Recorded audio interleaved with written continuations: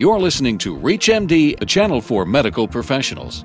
Welcome to Advances in Medical Imaging, a program discussing the latest innovations in clinical radiology and imaging technologies. Your host is Dr. Jason Bernholtz, Director of Diagnostic Ultrasound Consultants in Oak Brook, Illinois. More and more, the diagnosis of causes of upper abdominal pain and specialty triage of patients if necessary has become the province of the radiologist. Today we are going to explore the interactions between referring physician and radiologist for this common clinical problem. With me today is Dr. Dushyant Sahani, who is joining us from the Massachusetts General Hospital in Boston. Dr. Sahani is on the faculty of the Harvard Medical School. He is a radiologist at the Massachusetts General Hospital and Director of CT Imaging Services there. Today we're discussing the radiology of upper abdominal pain. Hello, Dushyant. Thank you for joining us on ReachMD. Oh, thanks for inviting me. Well, this is a pretty vast topic, and there are several imaging tools. I wonder if we might have in mind a patient who has moderate recurrent upper abdominal pain who consults his or her physician as an outpatient, that is not, running to an emergency room with a real severe situation. Now, it's not infrequent for the referring physician to order a battery of tests, perhaps including several different competitive imaging studies. Well, let's say there's an enlightened primary care physician who decides to call you first and ask how an imaging evaluation might be sequenced for that particular patient. How would you go about deciding what to do first? Jason, this is a common clinical problem, and I think it is pretty much a relevant question for a lot of in practice. And we encounter this often in our own practice, especially in the emergency room or in the outpatient practice. As we know, there are a variety of causes of abdominal pain, and it is not surprising that abdomen is considered a Pandora's box, as there are so many different organs and the pain can manifest in different ways. So if the clinical examination has been done correctly and all the relevant history has been obtained, that actually solves most of our problem in terms of giving the right advice for the imaging test to be ordered.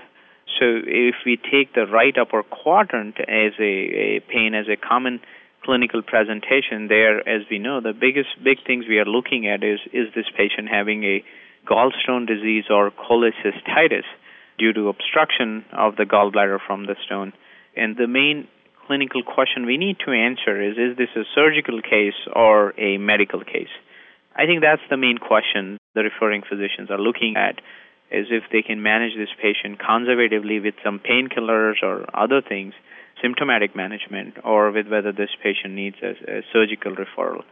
So we would prefer to start with a right upper quadrant ultrasonography exam, and that it generally either confirms the diagnosis or excludes most of the causes of abdominal pain. So the organ which we need to evaluate in the right upper quadrant pain is typically the liver and the gallbladder. These are the two common ones, but there are uncommon causes as well, like a perforated duodenal ulcer or an abscess in the abdomen from a appendicitis which has ruptured can present as right upper abdominal pain. So it's the clinical examination and history which, if done correctly, allows us to answer the questions much more effectively. And if the right upper quadrant ultrasonography is non-conclusive and patient seems to be very symptomatic, I think the next test we would recommend is a CAT scan with intravenous and oral contrast to ensure there are no subtle findings such as a stone obstructing somewhere in the kidney or a appendicitis or a small abscess or a bowel perforation. And these are the diagnoses which, if patient is of a small size or a child, we can probably make confidently in most cases with ultrasonography alone. But as you understand, because of the demographics and the body habitus issues, vast majority of adult patients we cannot effectively evaluate with ultrasonography for organs which are slightly located in deeper parts of the abdomen or the organs which have gas inside, like bowel. So it all boils down to a good, thorough clinical history and a clinical exam. You've mentioned the problem of gas, and habitus, too, is a real major concern, but you seem to have gallbladders being something very focal, and you're looking right upper quadrant, and that's it, as opposed to CT, where you're getting information of several systems and several anatomic regions. But what about extending the ultrasound to look at more than the right upper quadrant at the time you're doing it? Yes, I think that is possible. Ultrasonography exam, when we do it, we look at other organs also. For a right upper quadrant pain indication, ultrasonography typically constitutes not only just looking at the gallbladder and the liver, but also looking at the kidneys and the bile duct, and also looking at the pancreas, and also for any obvious fluid collection. But other organs evaluation can be difficult with ultrasonography. Especially a negative ultrasonography exam might not rule out a presence of a disease process. For example, appendicitis. In an average size adult, we might not be able to rule out early changes of appendicitis, or a small kidney stone somewhere involving either the ureter or certain part of the kidney, or a small abscess due to perforation of a bowel structure. So those remains a limitation in an adult patient. But yes, in a pediatric patient or a small size women, ultrasonography can be extended to look at other organs. But as I said, negative ultrasonography not necessarily will rule out a possibility of a disease process. So one has to really review the clinical history and exam and rely heavily on those things to decide what should be the next test that should be ordered. I mean, of course, one of the things that the radiologist does, perhaps not very visibly, is to have a very good understanding of the capabilities of the equipment that you have at your institution and the experience of the staff, so you can decide what's best for that individual patient. And obviously, some modalities are going to be better in some places and not as good elsewhere for a lot of reasons. Overall, would you think that maybe CT is a good way to start in an unknown, situation? You've got right upper quadrant or epigastric pain. It's an adult. What about moving directly to CT? Jason, that question is quite commonly asked to us by our clinical colleagues. But the way we practice is, as a radiologist, we would like to be totally engaged in the realm of patient care. We certainly look at the clinical requests that arise to us.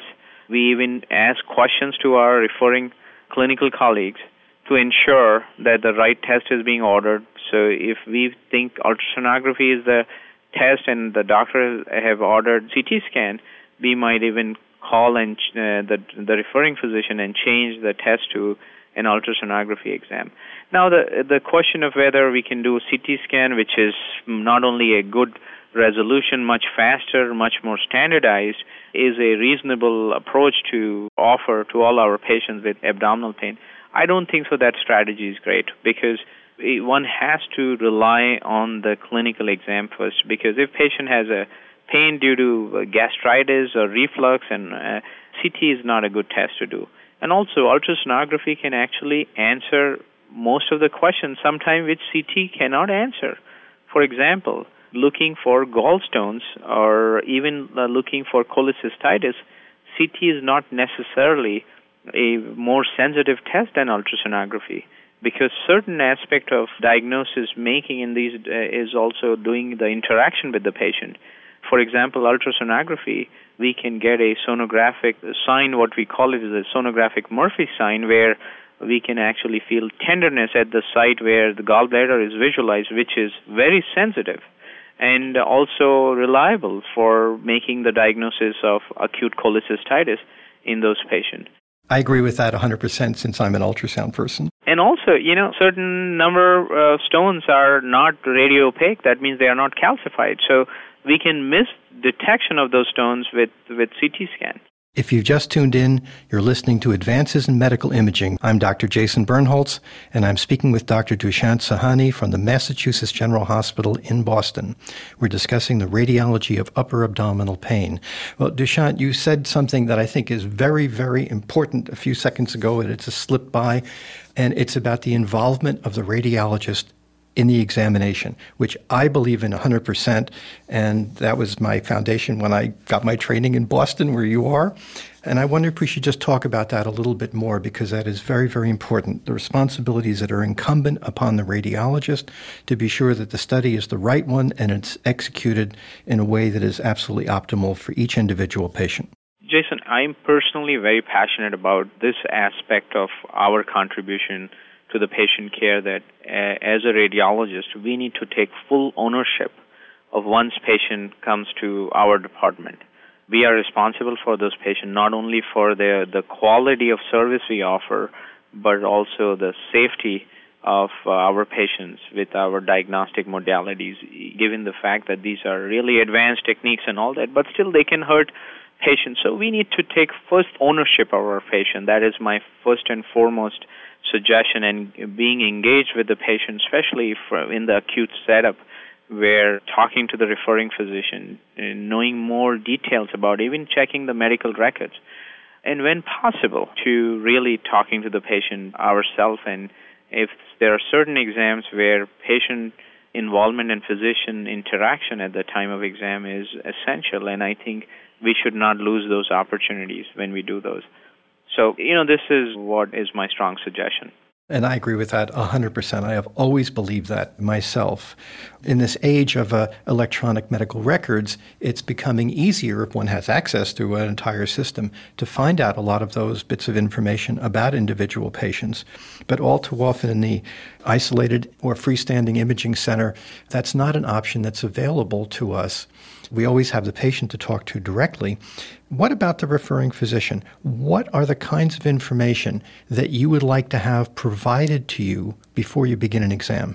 I think the pertinent information relevant to the exam that has been ordered will help. And I don't need great details about the clinical history, like, either family history of some problem or a past history of diabetes might not be relevant for most of the things we do it. So we need a very focused and pertinent history for the currently ordered clinical exam. I think that's what we need from our referring physician. And for most part, they do a pretty good job. And I think that has happened due to a lot of interaction we had with the referring physician.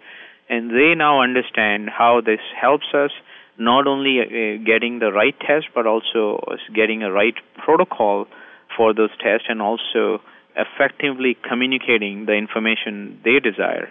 Just to cite you an example, like when we are looking at the pancreas, there are various things we are looking for pancreas, and we have different protocols to answer certain questions.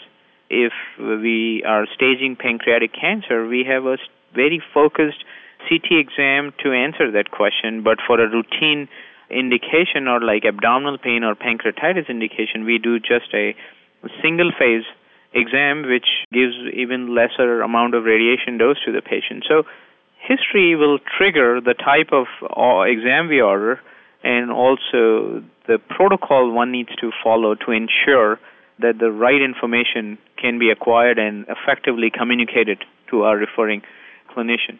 And just going back on the previous question you had answered about the communicating and with the patients and also interacting with the patient, I think as a radiologist, we should never lose an opportunity when we get to interact with the patient, either just talk to them or even, if we have to do some little bit of a clinical exam in select kind of cases where we are in doubt, one should never lose that opportunity. Now, at the other end of the clinical spectrum is a minimally symptomatic patient in whom we're trying to make an early diagnosis of disease that may be very easily treated or a precursor that can be prevented. In that situation, what's your general notion about how to proceed? Pain is minimal into early diagnosis. For an evidence for a problem, then I guess a test should be ordered which is safest and has minimal risk and maximum benefit for answering those clinical questions. So one cannot do CT for each and every case. That might not be the right approach. Maybe in select patient we can use ultrasonography, and in certain patient, CT scan. Thanks to Dr. Dushyant Sahani from the Massachusetts General Hospital in Boston, who has been our guest. We've been discussing the radiology of upper abdominal pain. I'm Dr. Jason Bernholtz, ReachMD, online, on demand, and on air. Please visit us at reachmd.com and thank you for listening. You've been listening to Advances in Medical Imaging, sponsored by Siemens Ultrasound. For more details on this week's show or to download the segment, visit us at ReachMD.com. Thank you for listening.